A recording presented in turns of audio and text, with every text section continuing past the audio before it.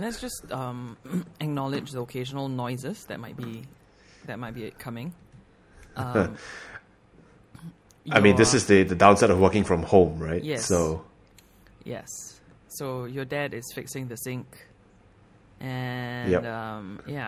And I mean, today, I told my parents that I'm recording, so hopefully there are not too many noises. But both my parents have been listening to National Day songs all morning. oh dear. So I'm assuming that we are not going to hear that, but you know, if you hear any noises, On the off chance. yes, exactly.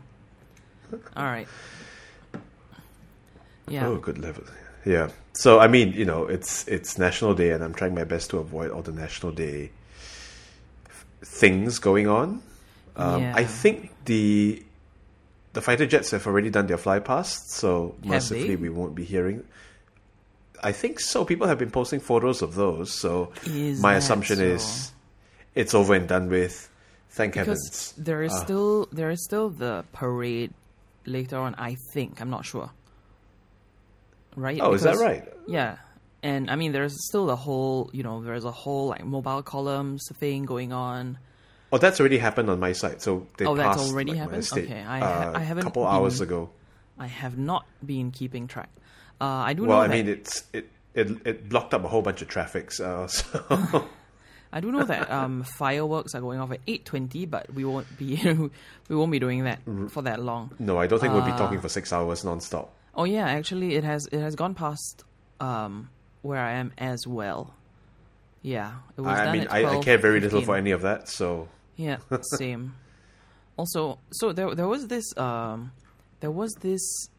infographic that was going around from Channel News Asia with the mobile column route map.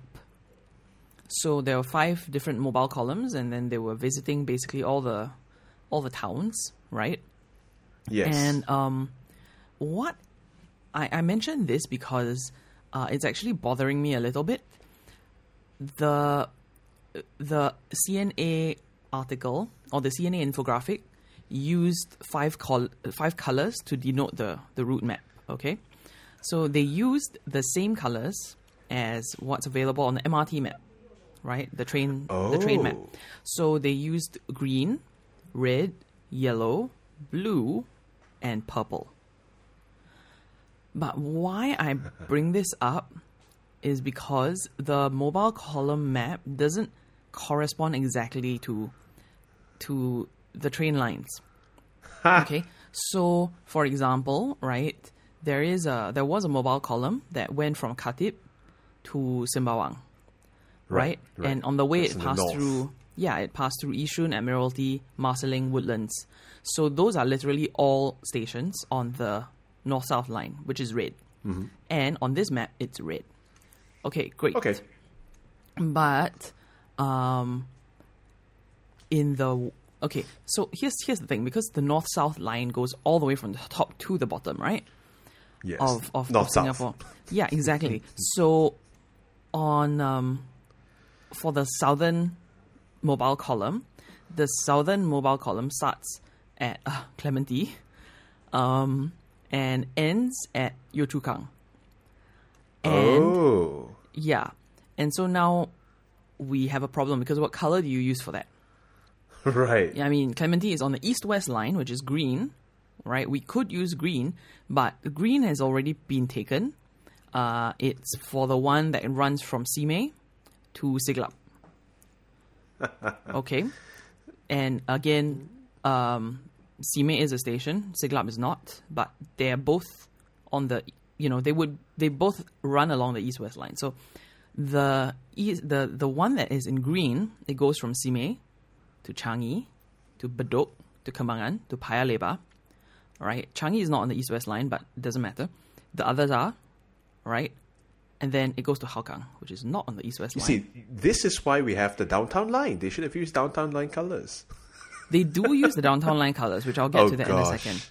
Oh Yeah. gosh. And then it goes to Hougang and Serangoon, which are not on the east-west line. And then to Geylang. Really not on the east-west line, but I guess you could substitute like that for Aljunied. then Marine Parade, and Siglap. Okay, so Right. There is like a slight offense already, because like if you're looking at this infographic, right, and you live in Hougang or Serangoon, you will automatically look for purple, Right. Yes. but they are on the green line. And now, if you live in Clementi, right, well, there are two different design factors at play. One is color, the other is location. So Yes. if you are in Clementi, you're not going to look at the green line, because that's clearly in the east. But you'll be like, well, what am I looking for then? Because the two options in the west are blue, which is downtown line, which is actually quite, like, it goes basically all over the place. And the yellow line, which is the circle line, which also goes all over the place. Like, it's not geographically constrained, right? Yep. And so the line that goes from Clementi to Yio Chu Kang is yellow. And Okay. so yeah. Okay. So we okay. have this problem because actually why am I just let me send you this image actually. So I want to see this image. Yeah. yeah. I mean, this sounds like a math problem. I mean it's partly It's almost can reminiscent of conceive the right. You know the what is it called? The 3-color problem or the the 4-color theorem. The 4-color theorem. That's right. Sorry. The 4-color theorem. Yeah. Oh, how wonderful! Look at this. It's the wrong shade of red for one. This is more It's a bit brown, darker than reddish brown. Yeah. Yeah. But yeah, so the thing is, these stations, right? Clementi, Queenstown, Bukit Merah, Tanjong Pagar, Kallang, literally the first 5 stops on this mobile column, they are on the east-west line, not on the circle line. And then you go up to Bendemeer, which is on the downtown line, blue, Potong Pasir, which is on the northeast line, purple, Toa Payoh, which is on the north-south line, which is red, Bishan, which is Okay, literally I think Bishan is literally the only stop on this mobile column that is actually on the circle line. I mean, clearly what this screams is that, okay, it says infographic is made by this guy called Kenneth Choi. Whoever Kenneth Choi is, he had to make an executive decision at some point. Yes, exactly. Or he committed to a certain color scheme and was like, you know what, I've got to make this work. And Right. So the thing is, my personal preference, right, would have been not to use any colors reminiscent of the MRT map. Right. Of course, given that it's literally red, blue, yellow, green, purple, it's kind of hard not to. But it's like, choose different shades. Well, actually, I mean, this is an interesting thing, and I would like to look into this. I'm starting to open Photoshop right now because I'm curious, but this is the thing that we encounter in the scientific literature, which is, making graphics that are friendly towards colorblind people. Right, okay. And I do wonder if this palette is a colorblind friendly palette. That could be true, yeah. I mean, I'll look into this. I may not have an answer before the end of this show, but it will be interesting to look at because this is one of the things that we do think about as a means of improving accessibility in science. Right. And in fact, there is a R palette. So I'm primarily coding R. Let me find R Color Brewer. So this is a website that basically allows you to generate palettes depending on very specific requirements. So I'm going to send you the link over the Zoom chat. Here you go. And so it allows you to generate palettes that show different data types. So for example, the default is sequential, so where you have a gradient. Now these are relatively agnostic to color blindness because you're going from dark to pale, right? So if I print it, and the other thing is, of course, if I print this grayscale, whether or not it will show up as a difference or whether it just blend into a mess. And then you can have, how many data classes do I have? 3 to 12. If I have diverging data sets, how do I what color palette do I use to increase contrast between my categories, right? Right. And then I can choose colorblind safe palettes, print friendly palettes, photocopy safe palettes as well. So, it shows that people have been thinking about this to some extent, and it does represent an interesting challenge as well with graphic design, which is when it comes down to it, as a scientist, you're wearing an incredible number of hats. Yes. Not all of us have enough money to hire a dedicated graphic designer, so very often it falls upon us to become our own graphic designers, to design our own figures, to make them intelligible, and the color palette is a big part of this. Right. Okay, I've been looking at this, so it seems that there is... So, okay, let me kind of describe what's going on here, because I'm seeing this for the first time. It's pretty cool, right? It is cool. So what Color Brewer has is basically what I'm looking at, which I assume is some kind of sample, right? Is a map. It's a test data set. Yeah, what looks like all the counties of the U.S. And then this is like Florida and a bit of South Carolina. Yeah, it's like the southeast of the U.S. So and then it says number of data classes, and then you can choose like 3 all the way up to like 9. So I'm choosing 5 because that's what we have. And then there's the question of nature of your data. Is it sequential, diverging, or qualitative? So sequential is you are choosing like 1, 2, 3, 4, 5, right? And your buckets of data, they all have some kind of relation. Diverging. It's continuous in a sense. Yeah, it's continuous. It's not really continuous. I mean, it's discrete, but it flows from one to the other. There's a gradient. It's discrete, but they all exist on the same scale. Then diverging looks like there are 2 scales. I mean, it's also discrete. They also kind of exist on the same scale, but you can imagine that one is positive and one is negative, right? So instead of like the sequential one, like I'm looking at the kind of how would this look? Okay, so for example, I'm looking at the one that's green, that goes from green to like a very, very, very pale white. And effectively, there are different shades of green. So the more green, the higher... More intense. The more intense, yeah. The higher the qualitative value. Yeah. I guess that's what it would be. So diverging, you still have 5 values, but now the pale one is in the middle. And then you have... For the middle value, you have a pale white or an off-white, and then you go pale green, dark green, pale brown, dark brown, right? So it's kind of like... And the point is to increase contrast between the categories. Yes, correct. And then the third one is qualitative. So this is what we would be, what the closest thing to, what we're looking at is. And actually so it doesn't take 5 categories, huh? It doesn't. It does not take 5 categories. You can only choose 3 or 4. Yeah. So the options are basically you're choosing a color scheme where any pair of colors contrasts as much as possible. Yeah. Right?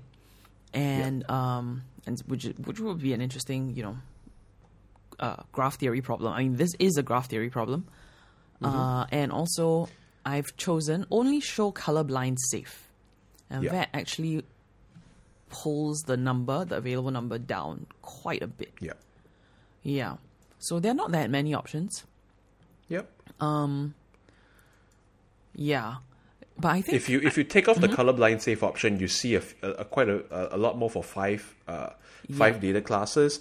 A lot of them are pastel colors, which I despise. Yes. Yes. I'm not not really a fan of pastel colors. So, but I mean, this is a very interesting.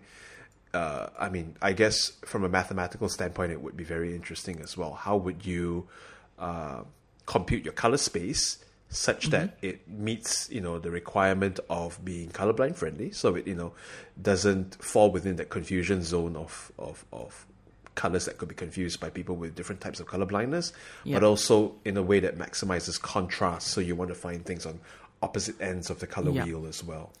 I mean, I think, if there was an executive decision made at some point to say you must use the 5 colors of the, of the MRT map, right? Then this is not too bad, just because your Circle Line and Downtown Line, they are not geographically constrained, like I said, right? We don't associate them with north, south, east, or west. Yeah. And, purple is clearly northeast. And so, for example, I live in Tampines. And Tampines is on the purple mobile column. Even though Tampines, the station, is on the green line and on the blue line. Not on the purple line. But I think this is also a quirk of... so I think here's another thing, right? Which, going back to like maps and mental models and things like that. If you live somewhere, you're aware of where it is on a model map, like a subway map, right? Like a train map. Mm-hmm. And you're also aware of where it is geographically. Because you're going to use all available, modes of transport to get to and from where you live. Right? But if you don't live in a particular place, then you're and you don't drive, right? Then your kind of conception of where a place is determined almost exclusively by how you get there. No, I mean, this is very interesting, and because I guess the only other place where I have a strong sense of the public infrastructure would be New York City. Yes. Right. You've lived for a while, and I spent about a month living there as well. Plus. Right. Yep. And yes, you do get certain outer lying areas having a distinct sort of identity because of the types of trains that go there. For example, Williamsburg, right, and the L train. Mm-hmm. Yes. For example. And then for us, in Singapore, we have the Purple Line or the Northeast Line and the Northeast. Line yes. Right.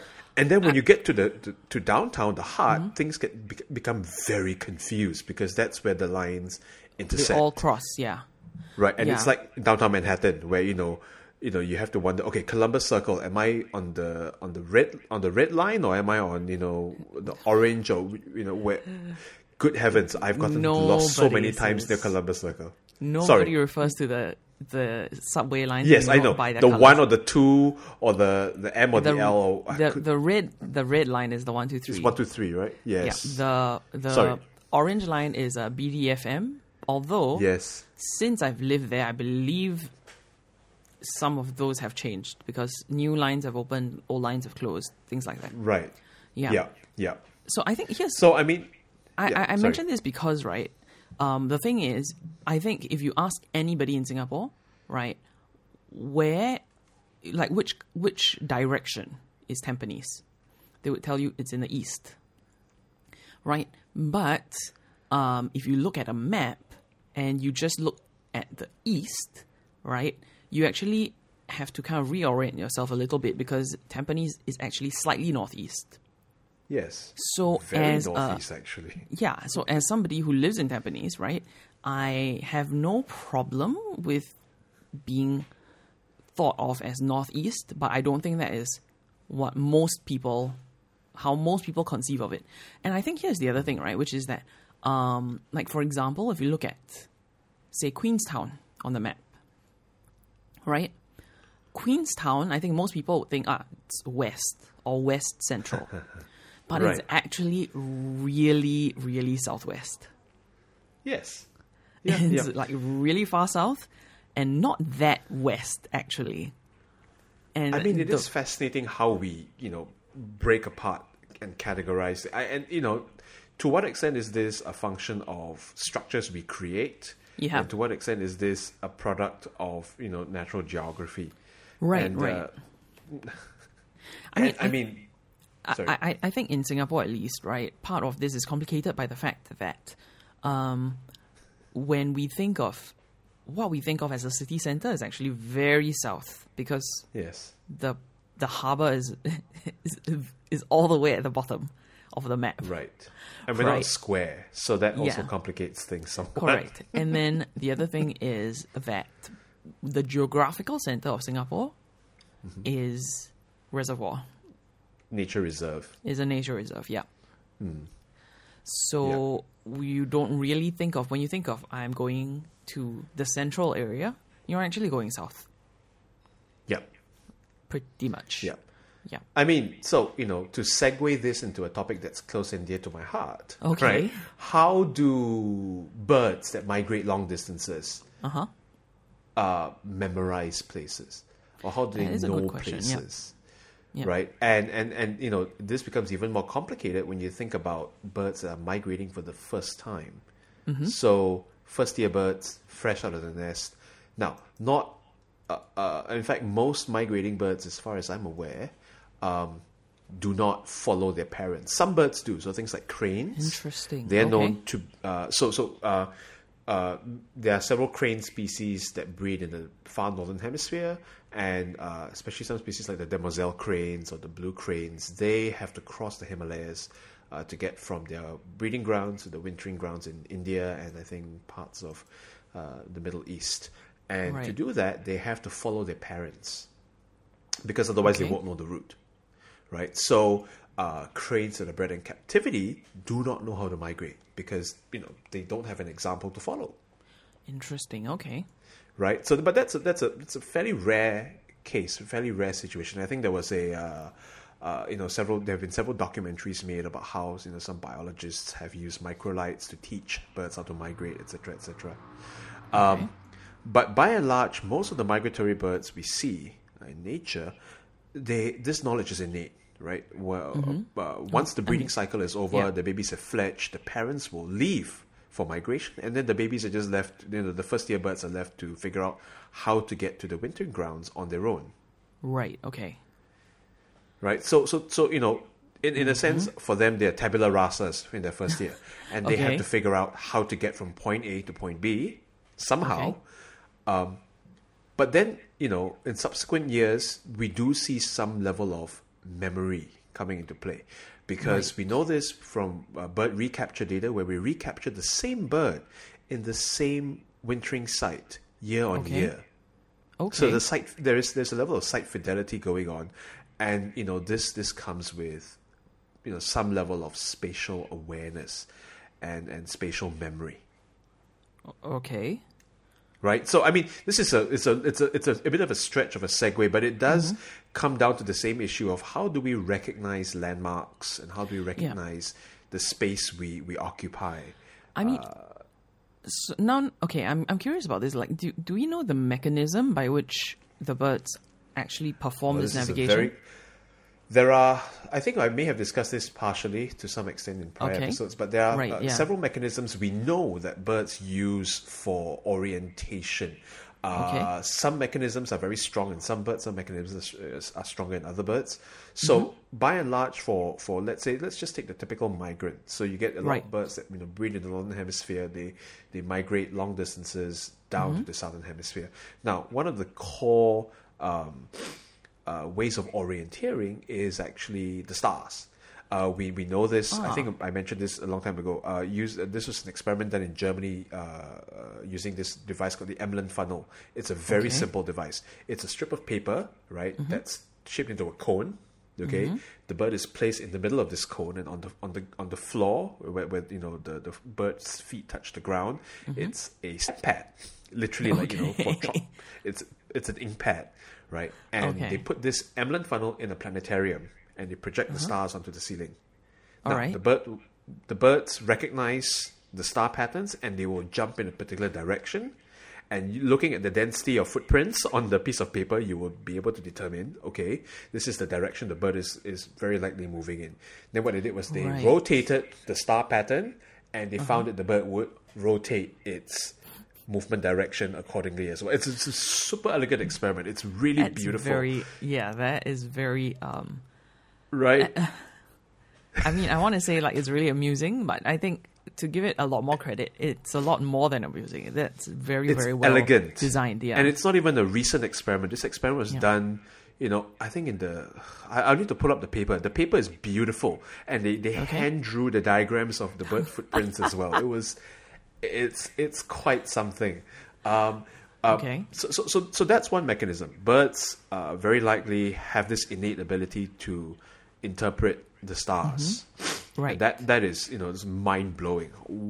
Where this comes from, how this is imprinted, we don't know.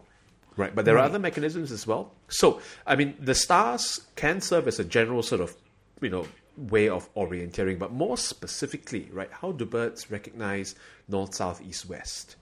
And this was discovered also, a while back, but we're only really starting to dig into the deeper implications of this. Now, what we found is that migrating birds tend to be particularly active during sunrise and sunset. And that's important because that already gives you east-west.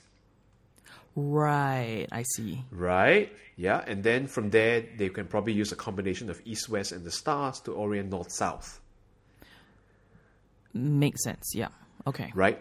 The other thing that we know that some birds have, we don't know if this applies to all birds, but this has been studied, I think, especially well for birds like pigeons, because they're common use as model species, is magnetoreception. So we know that birds That's a really interesting name. Right, but we know that birds, at least, some birds can see magnetic fields. Interesting. And this was... Do we say see, or is it like sight or perception? This is a good question. I think the current evidence suggests that this perception, the perceptual apparatus is located within the optical system of the birds. So seeing, I think, is an appropriate a way of describing it. I think this was... I might be wrong, but I think how this was discovered was they basically put a bunch of homing pigeons in a Faraday cage. Okay, no, wait. It's even better than that. Okay, we know homing pigeons, right? You take them far away and you release them and they fly home. Right. People realized that in a part of New Jersey, homing pigeons were getting lost. They couldn't find their way home, and they would circle around this hill and just keep going Worst around place in to circles. be stuck. I mean, Sorry. New Jersey. It's Jesus Christ, New Jersey.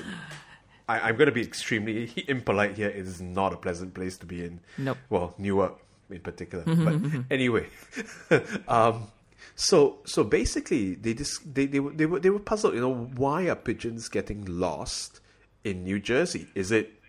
What characteristic of New Jersey, aside from New Jersey being New Jersey, is causing this?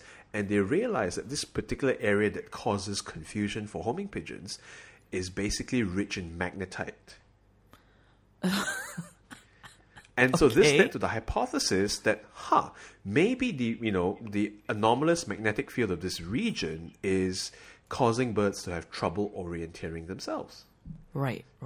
And so ultimately they put a pigeon in a Faraday cage, which, nullifies the magnetic field, and they realized that the pigeon got completely bamboozled. It could not determine orientation. Interesting. Okay. And so this leads to this idea that, that there is something going on that allows birds to perceive the Earth's magnetic field, and that, plays a role as well in orienteering. So there have been some experiments done looking at quantum superposition within opsin. Opsin molecules are the molecules in the eye that respond to light signals, and there is some evidence suggesting that there is a quantum effect of light on of the magnetic field on the conformation of these molecules. It's very hypothetical at the moment. It's equal parts experimental, equal parts speculation. I feel it's my personal sense, not being an expert in this field to begin with, but I think the current consensus amongst bird biologists is that what the Earth's magnetic field does is it creates a dark and a light field. So in your vision, right, we see we don't observe any kind of perceptual dimming of the edges of our vision, but in the birds, that's what we think happens. It's kind of like a vignetting effect. Interesting. Okay. And bearing in mind that comparing our vision to bird vision is not an easy thing to do, because birds not only can see, now we know, magnetic fields, they can see ultraviolet, so we are comparing a completely unusual perceptual system to our perceptual system. Right. Yeah. Right. I mean, this is all new to me, because I have very little knowledge of anything relating to animal biology, pretty much. But this actually, so in the spirit of working from home and general COVID hijinks, I have been watching a lot of dog and cat videos. Oh no. Yeah, a lot of them. So there was one that was making the news recently. I say making the news. It's not making the news. It's making the social media rounds, basically. Where there was a dog in Thailand that got lost. So this is an owner who lets her dogs roam free when she's at work. And this one dog that was pretty young, less than a year old, got lost. And the dog managed to trace its way to the vet. Oh, bloody hell. Yeah. So the dog is like, okay, I don't know where I am and I don't know how to get home. But for some reason, I can figure out the way to the vet. So the dog made its way to the vet and then pawed at the door for about, and then, he wasn't pawing at the door for 5 minutes, but the security camera shows that the dog was there for about 5 minutes before the vet nurses let him in. And I mean, the dog is lucky in a lot of ways that the vet nurses not only let him in, but they recognized him as a dog that they've treated in the past. So they tracked down the owner and so on. But yeah, so it's one of those things that's like, that to my mind, it's like, how is it that you don't know the way home, but you know the way to the vet? And, but obviously, and this in itself is, I'm sorry to cut in, but this in itself is very interesting. This is related to a paper that just came out as well. That I discussed in the lab meeting recently. Well, there are two angles I'm going to take, and this might require extremely long segues. But, we talked about vision, right? And dogs have comparatively poor vision. Yep. I say this because now it's a common misconception that dogs see the world in black and white. That's not necessarily true. Mm-hmm. Now, they see it in yellow and to blue, understand, or something there, blue and red. So it's a spectrum between blue and red. So we have 3 color perceiving cones in our eyes, right? Okay. RGB, red, blue, and green. Okay. Right. Now, these 3 cones are not, in a sense, independently evolved. Mm-hmm. So humans and primates, we all trace our ancestry evolutionarily back to some kind of mammal that lived underground. And and these mammals, living underground, they would have lost their visual acuity. So living underground, you don't need to see in 3 colors. You just need to see in 2 colors, right? Which are? Shade and hue, blue and red. Right. I mean, and when you have 2 points on the spectrum, basically you're just looking at gradients, which is why people make this analogy to dogs seeing in black and white, because that's effectively what you have, right? Even though they perceive blue light and they perceive red light, effectively when you synthesize it into a spectrum, it's basically just from one point to the other. Right. And at some point in our evolutionary history, one of our mammalian ancestors had a duplication event in the blue cone. And this blue cone this duplicate blue cone diverged and began to become green sensitive. Yes. This is interesting because when I was in film school, right, when I was doing, in our camera class, our professor, talked about film and how, like, physical film works, and, because color film, right, literally has 3 layers of photosensitive material, right? And they are sensitive to red, green, blue, right? And then, of course, when you do photo processing, right, there is a whole other like science that goes on behind, like what color you shine through the slide in order to produce the shade that you want. Like, that's what film colorists are doing, right? They are manipulating. I think there was a very good Vox video about this. Or was it Vox? I can't remember. Possibly. Sorry. Possibly. Yeah. So film colorists, what they are doing when they're working on film, right? They're also called the color timer. Again, for historical reasons, because you are exposing the film, right? And the color timer is exposing it in such a way that it produces the shade that the director wants. So this is like a very vague memory from one undergraduate lesson, right? Okay. And you know how those go. Like, I'm probably like repeating a lot of things wrong, but our professor actually like showed us like, okay, this is what happens when you remove red. This is what happens when you remove green. This is what happens when you remove blue. And this is what it looks like with all three in. And the observation that he made was that humans are much less sensitive to the presence of blue in a film image than we are to red and green. You can take out the blue, and many people will barely notice the difference.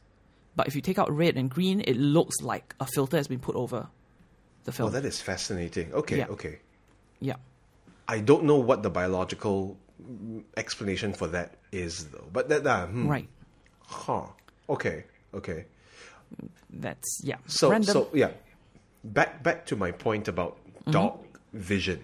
So, because dogs only have red and blue cones, I'm as far as I'm aware, this is correct. But I might, if I'm wrong, I'll update this in a subsequent episode. So, their color vision is significantly less powerful compared to us humans who can see using a 3-color spectrum. Right. Now, what about birds? And I did mention this in passing just now. Birds can see ultraviolet, right? Yeah. But there is another interesting point. So, okay, if you can, in a sense, represent our color vision as a triangle. Yeah. Red, blue, green in each vertex. Yeah. And you It's can like classic potentially... design school, art school color That's theory. right. So Yeah. you can pick any color from any point on this triangle. But the triangle is actually not, it's an artificial construct, right? Right. Because if you look at it from an electromagnetic perspective, you have red on one end, the long wavelengths, and blue on the other end, the short wavelengths. Am I getting this right? Right. Yes. Yes, you are. Yes, okay. Which Now, we also learned in camera 1. That's right. Yeah. So this means any color from red to blue, right, is a natural color. It's what we call a spectral color. Yes. What about purple? That is a Is good point. purple a So, spectral color? that is a good point. That is I mean, not spoiler, obvious it's to me. not.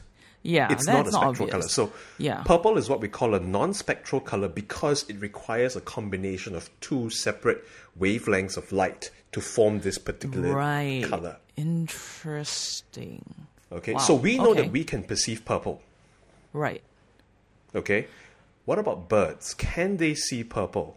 And never mind purple, can they see non-spectral colors within their tetrahedral colors, color space? Right, because ultraviolet forms a fourth dimension. A fourth, yeah. Well, a third, yeah. Okay, another dimension that means that their color space is not a flat triangle, but it is a tetrahedron. Right. So Right? it's not Now- like you wouldn't go like triangle square, you go triangle tetrahedron.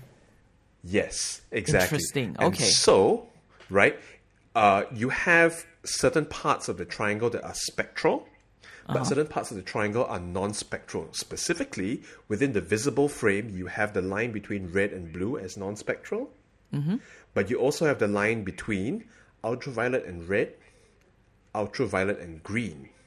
Interesting. Right, ultraviolet and blue, there's a direct spectral line there- because it's yes, just a change in correct. wavelength. That's Correct. spectral. But ultra red, ultra yellow, ultra green, these are non-spectral colors. Right. And so this brings me to this really cool paper by Mary Caswell Stoddart, who's a professor of biology, I believe, at Stanford. Okay. She's a brilliant scientist. She's one of my scientific heroes. She's done an incredible amount of work on bird colors and bird eggs over the last, goodness knows how many years, and she's amazing. So she wanted to know if hummingbirds can perceive non-spectral colors, Okay. right? So what do? You train the hummingbirds to associate certain colors with food. Simple, right? Like Okay. humans, birds are very food motivated. So she had this really cool setup where she would generate these non-spectral colors and have a control and see whether or not hummingbirds were able to associate these non-spectral colors with food. And the long story short is that yes, hummingbirds can perceive non-spectral colors. Right. And it was a really cool, really elegant experiment. There are obviously, it's not a complete picture, right? There are, ways of critiquing the paper, but by and large, it provides a really elegant way of investigating this question.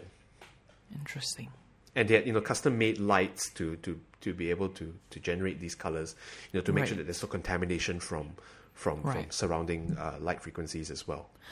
Right. Okay, I just thought of something totally random, but remind me.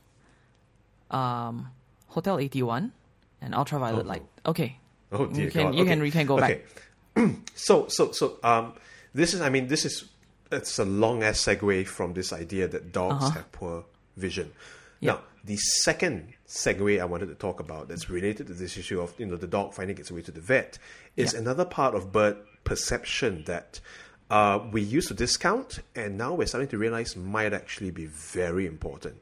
Okay. It's olfaction. Yeah. Smell. Yeah. We know dogs have an excellent sense of smell. Yes. Sorry. We're now talking, even there was a news article about dogs being used to detect COVID. Yes. I think I mentioned in a very early episode about how bees are being trained to detect bombs. Okay. In Germany, I believe. Okay. But so we know dogs have an excellent sense of smell, and the olfactory component serves as a means of spatial recognition and spatial awareness. Yep. So there is every likelihood that the dog would have used olfactory cues as part of its way of finding, the route back to the vet. Yep. Right? It would have made some kind of mental map of the olfactory space, or the olfactory relationship between the space and its mental map, in a sense. Right. Now, for years and years and years, we thought, birds can't smell that well. They have small noses, small olfactory bulbs, so they're probably not very good at smelling. Okay. That's until we got to albatrosses. Okay. And seabirds. How on earth is an albatross, which spends most of its life out in the open sea without having to, or sometimes landing on the water, but how does it navigate the open sea? Right. When there are not a lot of visual cues for navigation. It's the sea, right? Yeah. It's water as far as the eye can see. Yeah. Well, we now know, this is from experiments using very smelly fish oil and chum, oh my God, okay, that these birds are able to use the smell of rotting fish to navigate their way towards prey. Right, okay.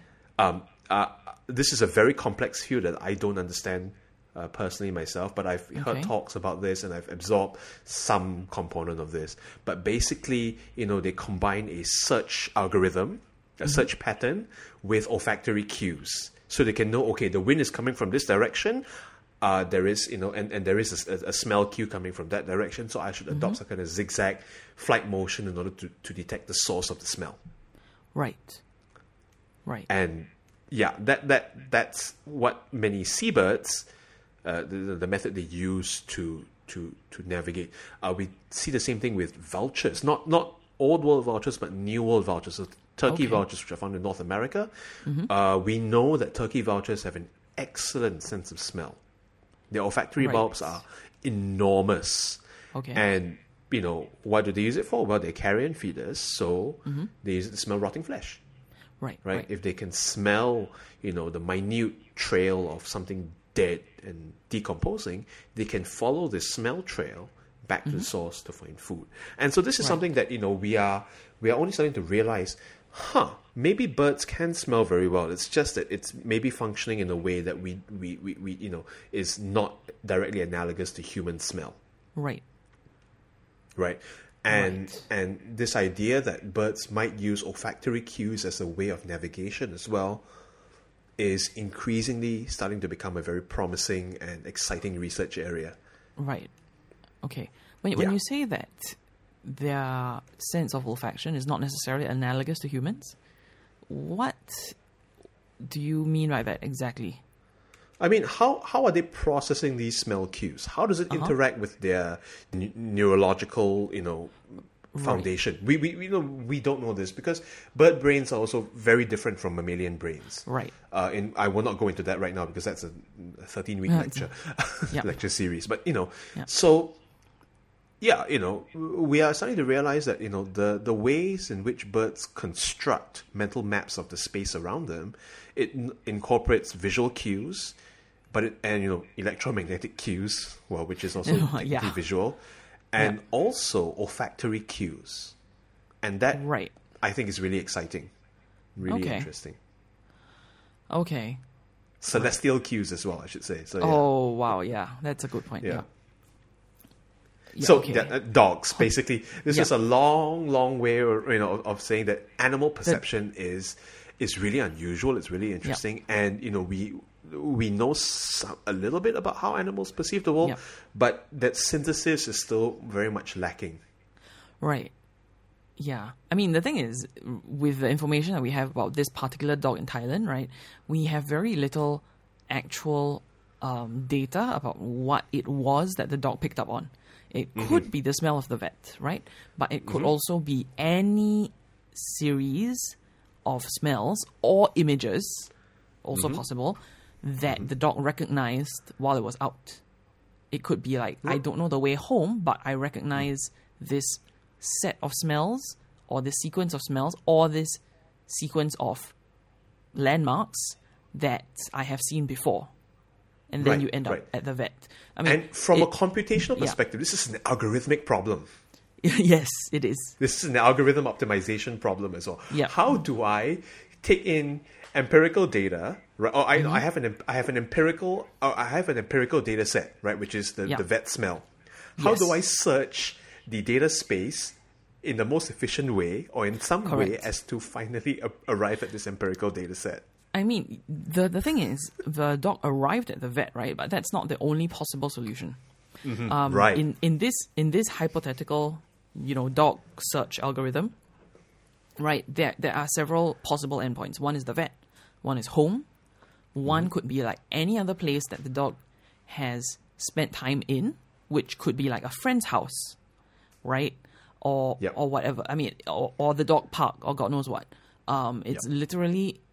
It's just that in this particular case, the dog recognized some sequence of some form of sense perception that led it back to a known location, which in this case happened to be the vet. But it wasn't but I think where... okay, I mean, this is something that humans do all the time, right? Which is to ascribe... is to kind of anthropologize animals, especially... Anthropomorphize, yeah. Anthropomorphize, thank you. Is to anthropomorphize animals, especially charismatic megafauna, right? Which is to say, oh, the dog got lost, didn't know its way home, so it went to the vet, which is true, but I think it skips a lot of... It's to assign a kind of intentionality between the dog getting lost and the dog ending up at the vet. But actually, what's going on in between is the dog is like, this is an unfamiliar place. I must get to a familiar place. It is implementing a search algorithm. Yes. I don't think it's necessarily a random walk. Yes, it's not a Brownian motion algorithm. Dog in Brownian motion would be... oh, jeez. would be quite entertaining. That's an interesting name for a band, a Dog in Brownian motion. Yeah, okay. Okay, so Hotel 81 and UV lights. Yes. So here's one of the things that, I mean, you accumulates a varied set of interests that one delves into at varying depths, as one does, which is just my way of saying that I have been reading about miles hacking. Right?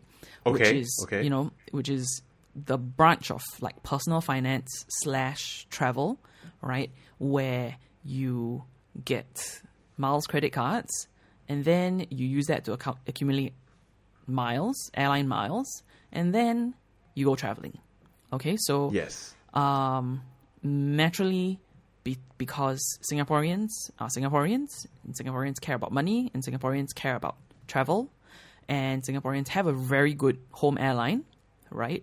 There is a big community of miles hackers in Singapore, and one of the biggest kind of names, right, in Singaporean miles hacking is this guy who runs the blog, The Mile Lion.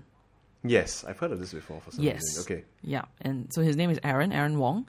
And you can imagine that in COVID, right, nobody is traveling. And just like, in general, the world of miles hacking is a bit dead, right? And for Aaron, for the Mile Lion, this is his full-time job. He blogs, and he gets commissions from, people who sign up for credit cards and things like that. So he can't just not write, right, during this time. So what he's been doing, which is actually really clever, is now that hotels have opened up for staycations, right, he has been doing staycations at, different hotels in Singapore and reviewing them, right? So, yeah.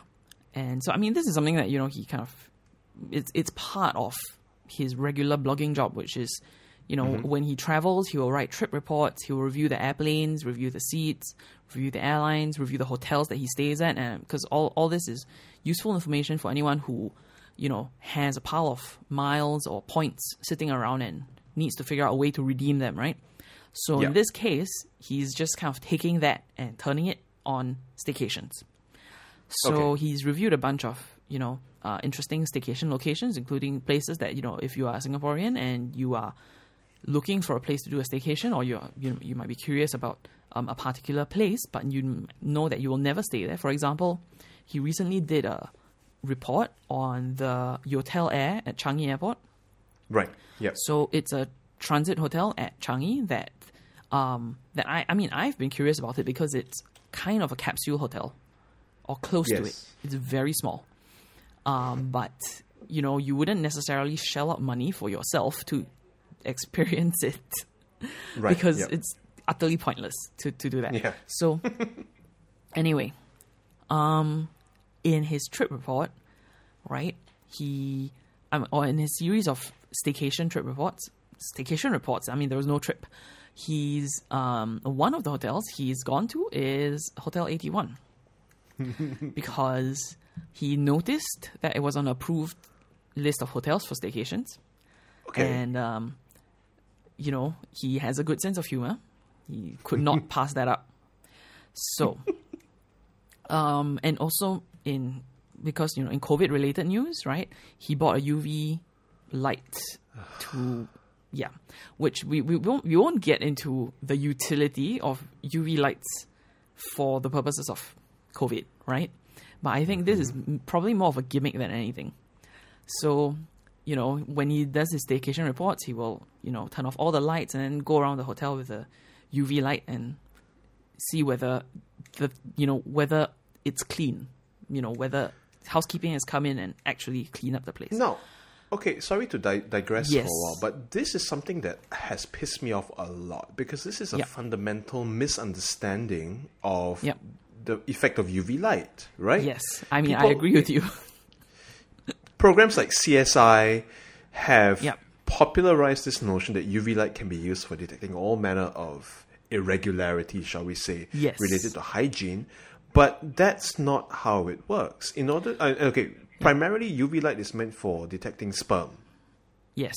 Right, semen stains, effectively. Yes. And you can't just wave a UV torch around and have, bits of stain light up. You need to use a chemical that binds to semen stains in order to make it fluoresce under UV light, and that chemical is called luminol. Right, okay. So, it's like you can buy as many UV torches as you want, All you're doing is increasing your exposure to skin cancer. If you're using a high-powered, the wrong wavelength, obviously, Yeah. Sorry. Well, I mean, in other, other purposes for UV lights, stagehands actually have a very legitimate use for UV lights. interestingly enough. Right.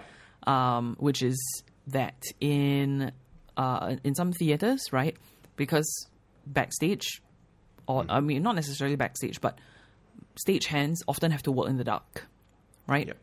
Yeah. So sometimes there will be markers that are marked with glow in the dark tape. Yep. Yeah, and that's what stagehands use them for. Yep. You shine the torch around, and then if it will charge the glow in the dark tape, or if there's glow in the dark tape, it will fluoresce. But yeah. Yep. Anyway, legitimate uses for UV lights. Okay. Anyway, but never mind about that, right? So let's just treat this as what it is, which is a gimmick. A man brought Okay. a UV light into Hotel 81. So Yep. for context, right? Hotel 81 is a budget hotel that charges by the hour. And you know how that goes. Okay. So he noticed that Hotel 81 was on the staycation list. And so he couldn't resist, booking a staycation. Yeah. And he walks through there is this excellent, very funny review, which I'll post in the show notes. And his wife is a dentist. So he's like, hey, want to go on a staycation to Hotel 81? And his wife is like, no. If I get any diseases, I cannot practice. So he goes alone to Hotel 81, which you must imagine must be excellent. And then he's making a booking, all right? And the receptionist is like, okay, how many people will be coming? Right, how many people will be, visiting the hotel? And he's like, just me. And the receptionist is like, okay, but just to let you know, if you bring in any extra people, there's an extra charge for that. Okay, so he goes Not her in. first rodeo. Fair Yeah, enough. very, very much not. Yeah. So he goes, he checks in, and then he, does a standard kind of review of the room. He's like, hey, this is, these are the beds, these are the tables, this is what stuff looks like. And then he, of course, turns on the UV light. And let's just say it is the UV equivalent of colorful. Okay. Yep. Okay. Yeah. And also, the first room that he was given, he went into the bathroom and there was a cockroach. No. Now, that's a different story. Yeah. Yes. So he asked for a second room. He asked for a different room, and he got a different room. And so I mean, he just did the review. He couldn't sleep. He ended up going home to sleep, and his wife is like, Oh, dear. you're not coming to bed with clothes that have been in Hotel 81. Thoroughly disinfected. Yeah. Yep. Oh, God. That was so that was basically his review. He went back to the hotel in the morning. He discovered that there is no hotel breakfast. Yeah, they advertise the hotel breakfast, but what it is kind of some kind of coupon or whatever to eat at the coffee shop next door. Oh, okay. Yeah. That's actually not a bad idea, as opposed to getting 2 slices of stale bread and jam that's from a little carton. Yeah. I mean, it's not uncommon for restaurants that don't have in-house dining to just have an arrangement with a nearby restaurant, and they're like, hey, take this fair enough. voucher and just go down there. Well, yeah. I mean, so the question is what was he detecting with that UV torch, right? I have no idea. Since he obviously wasn't, bringing with him a bottle of luminol to spray. Nope. What was he hoping that this UV torch would illuminate? So, I mean, this is the thing that going back to minor rant just now, it's that, okay, this is something that people think illuminates something in a very literal sense. But Yes. what what it tells me is that some of the things in there are used pigments that fluoresce under UV light. That's it. This is the only conclusion that you can reach, right? Like if you find something fluorescing, you don't know what it is. The only thing you know is that it is something that happens to fluoresce under UV light. either that or he was surrounded by scorpions, which fun segue. Scorpions glow under UV light. I think most scorpions do, and we don't really know why. I'm pretty sure, having found the cockroach, if there were scorpions, he would have noticed as well. I mean, well, to be fair, yeah. Let's not make assumptions too hastily. But no, this is something that we do, when we go out in the field. And, I lived over the last year in the desert, basically. And so when we go out to the desert at night, we bring a UV torch because there's scorpions everywhere and they're really cool to look at. So, I mean, this is a minor segue. Scientists are still trying to figure out why scorpions glow under UV light. It's really not immediately apparent why. One of the hypotheses is that, maybe there's a lot of UV light bouncing around at night and it's a way for them to see each other. I honestly don't know. But yeah, it's super cool.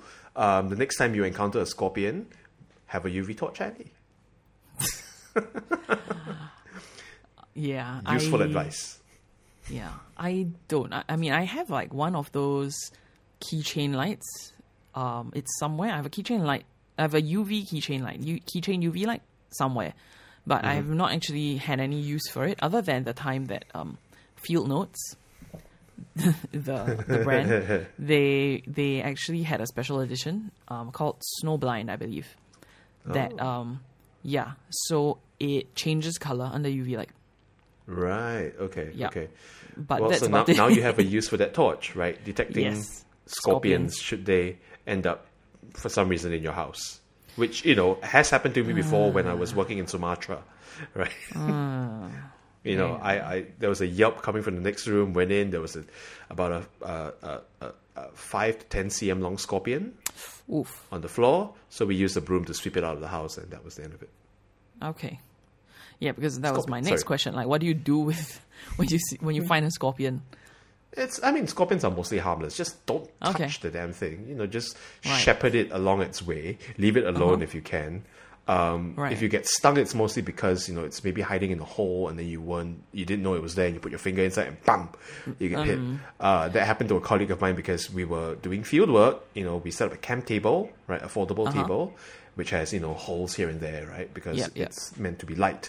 And when we were packing up, we didn't know what a scorpion had gone inside, and then oh my god, hand went in.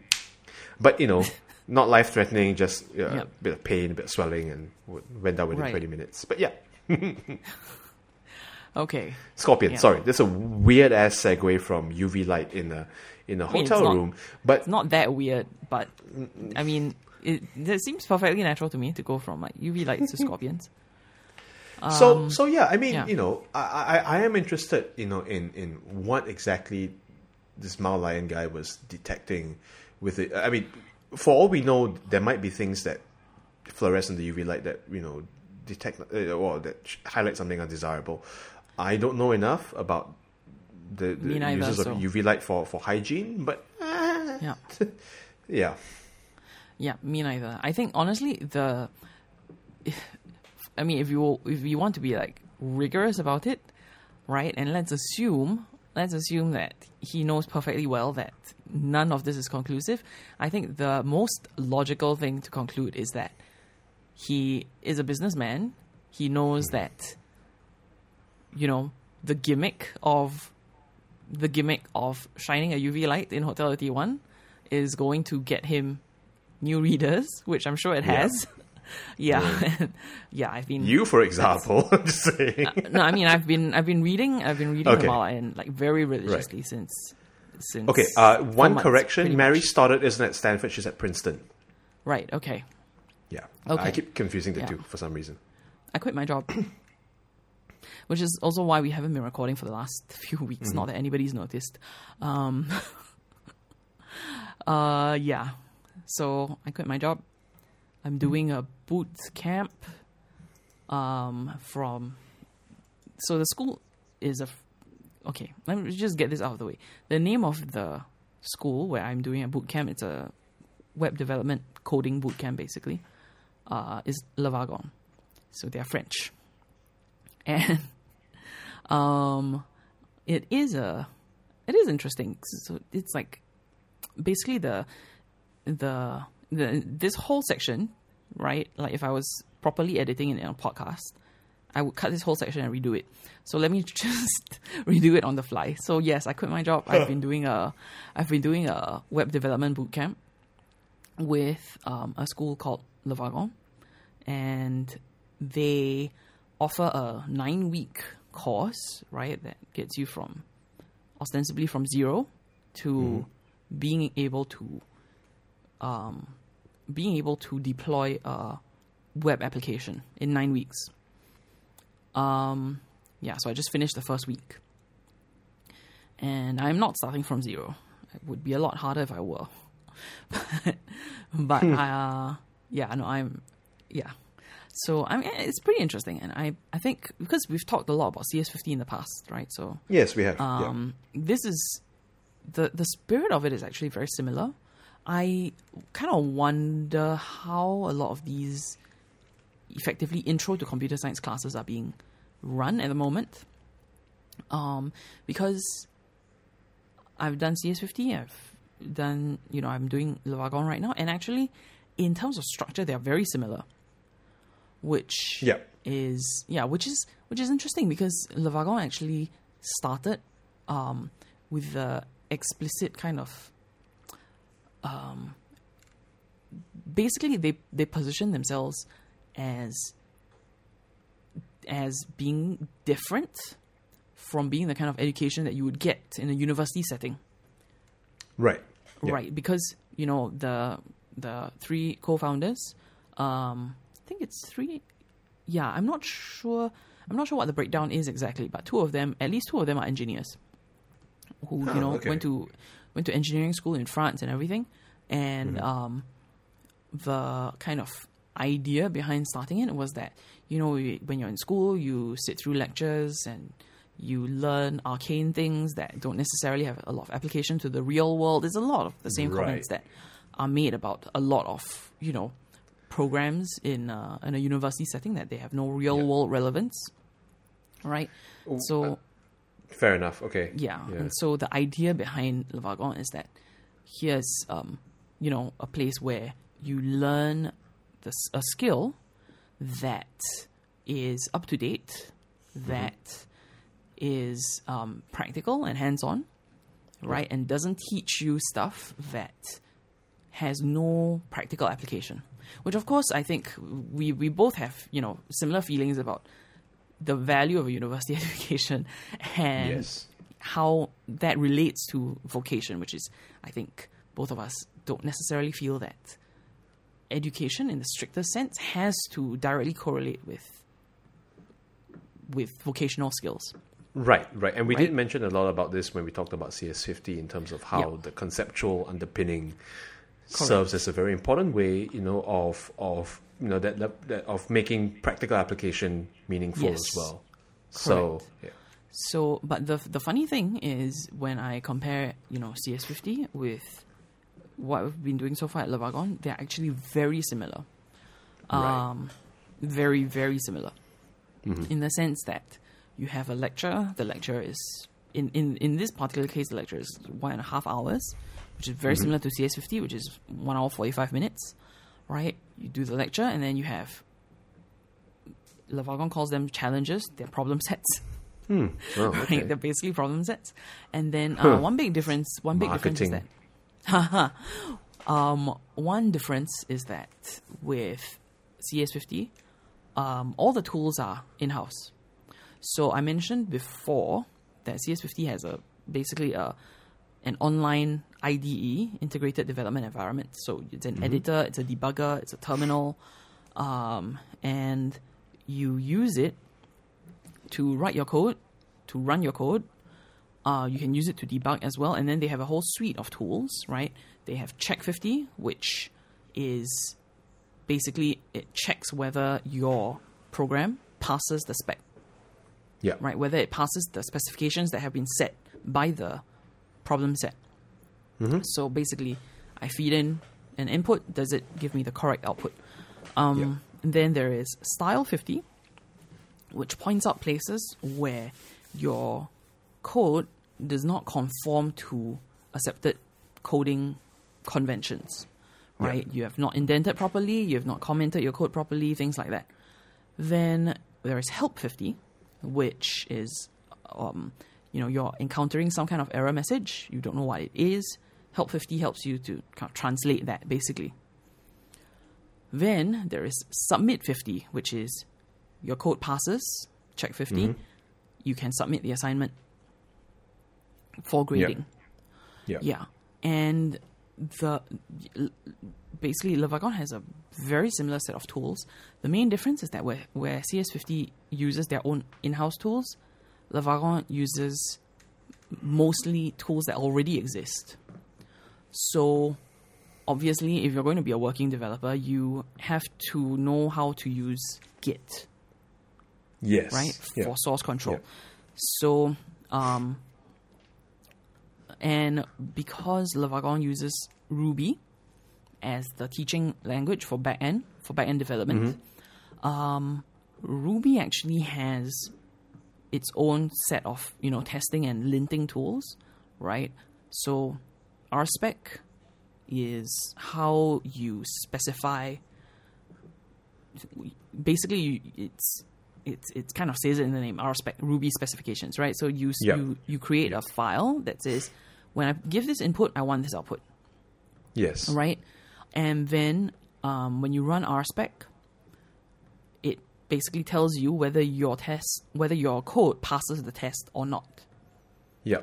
Then you have Rubocop, which is possibly my favorite name. Rubocop, I love this. Rubocop is the Ruby linter, right? It tells you whether your code adheres to Ruby style conventions.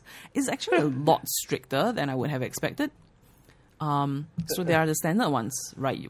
Indentation, like preferred conventions. Like for example, Ruby is not a fan of finding out whether whether an expression is true or false by.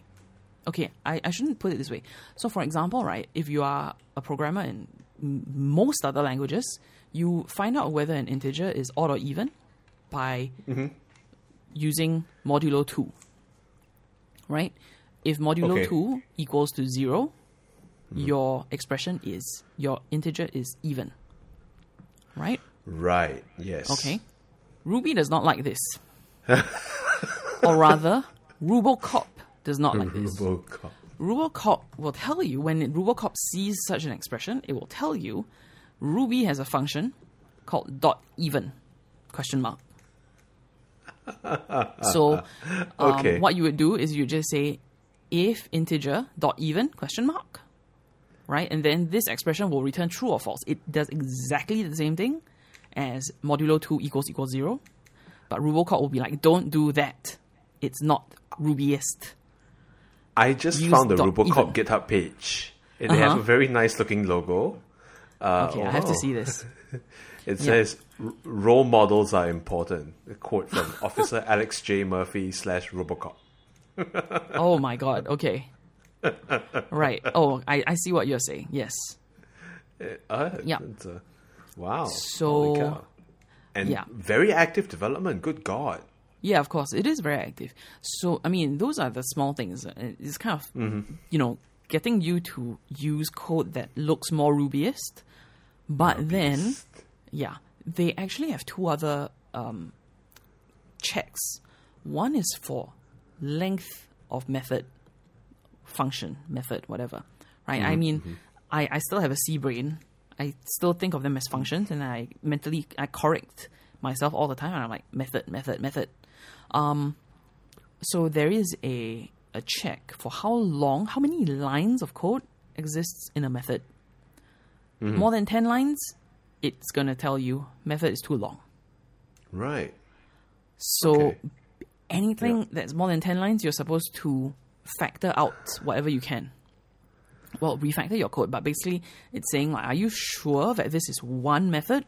Should it be two methods? I mean, that's a level of pedantry that I wasn't expecting from a programming language. But good on them, I guess. Okay, look, so I mean, I was doing one of the challenges. It's an optional challenge because I'm one of those that will do the optional challenges. So it was an optional challenge, and it was to convert a string into Morse code. Now, I mean, what are you gonna do with this, right? You're going to create a hash, right? Or a cipher, effectively. Effectively, yeah. You create some kind of hash that has, here is, the key is the letter, the output or the value is the Morse code, right? Yeah. And, well, how many letters are there in the alphabet? 26. So I did the code and I ran it through Rake or RSpec. I mean, not exactly the same thing, but they do the same thing, right? And then Rubocop is like, method has too many lines. And I'm like, how the... I mean, there are 26 letters in the alphabet. Yeah. So Lavagon actually allows you to download the solution. So I downloaded the solution. I was like, how do you do this in less than 10 lines? Well, the answer is, and I mean, in a sense, this is not wrong. The answer is, take out the Morse code, take out the hash that contains the Morse code, put it in a separate file, and then include it. Yeah, that's what I was guessing. Yeah. Yep. Okay. Yeah. And then you're like, okay, I mean, I get it. But also, oh my God, this is such a pain.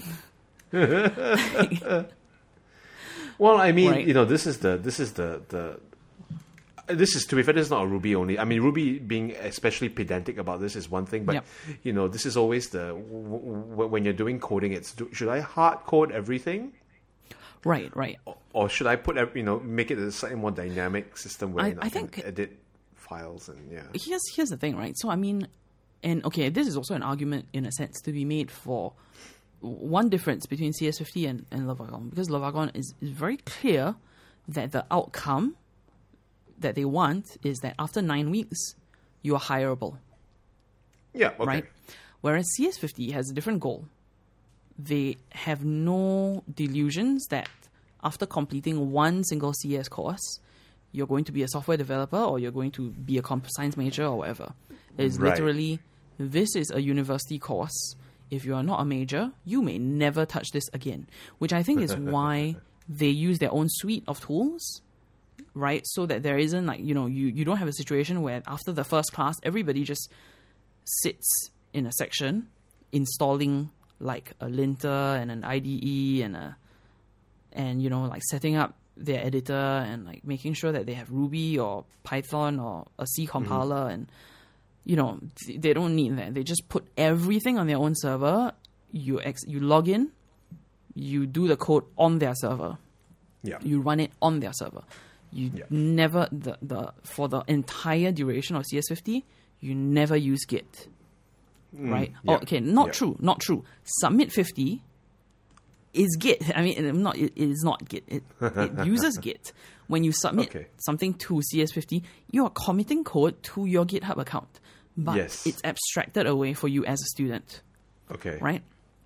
So the idea is that, okay, since we don't know what your own goals are, right, with taking CS50, we're not going to assume that you want all these things that might just be distractions. Like if all you want to do is learn to look at code and write code, right, and understand it on a conceptual level, right, you don't really need to use Git. Okay. Right? Yeah, fair enough. Yeah. I mean, I'll be fair. As a bioinformatician or someone who pretends to be a bioinformatician, I've never used Git before. I mean, I know GitHub, but I don't have a Git page. I really should, but that's beside the point. Right. So I think they just kind of abstract all of that away. And then if you take the second, like for example, there is another class that requires CS50, which is web programming with Python and JavaScript. Lesson 1, how to use Git. Right. That assumption, that comes from the assumption that if you're in that class, you have some aspiration to be a working developer. Right. Yes. And so I think there is that element of it. And so in CS50, if you hard code your hash into your code, right, style 50 is not going to be like your method is too long. Or you shouldn't be hard coding stuff or whatever, because the purpose of you doing that assignment is understanding how the code works. Yes, fair Right? enough. Yeah. Whereas, Yep. again, if you are in a boot camp and the goal is to get you, potentially hireable as a junior developer at the end, then obviously you need to know how things are expected to be in development, where you're never working on something purely in isolation. It's not like, okay, we're going to write this function that spits out Morse code, and that's all that it's going to do, because it has to connect to other functions that Yes. exist inside the software. And That's so right. whatever that can be abstracted out should be abstracted. And which is, again, why Rubocop will yell at you for code being more than 10 lines long. Yeah.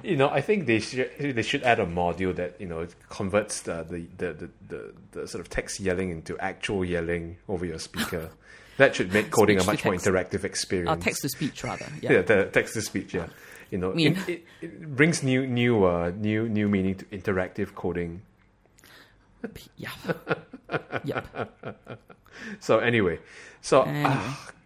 we have been talking for 1.5 hours. 1.5 and I hours. think this is a good place to. Should probably stop here. Yeah. We have talked about a good variety of topics, from Yes. perception to, well, in a sense, perception of credit card privileges as well, all the way down to perception of coding. So this is a perception themed episode. Very nice. I think we can give it a title that has, or whatever. Anyway, I guess the title will be perception related. Yes. So anyway, we'll round this up. The show notes for this episode can be found at monkeymind.xyz/009. And we will see you next week, Whenever. I guess, or whenever it is. Yeah. Hopefully. Hopefully. All right. Bye-bye. Bye-bye.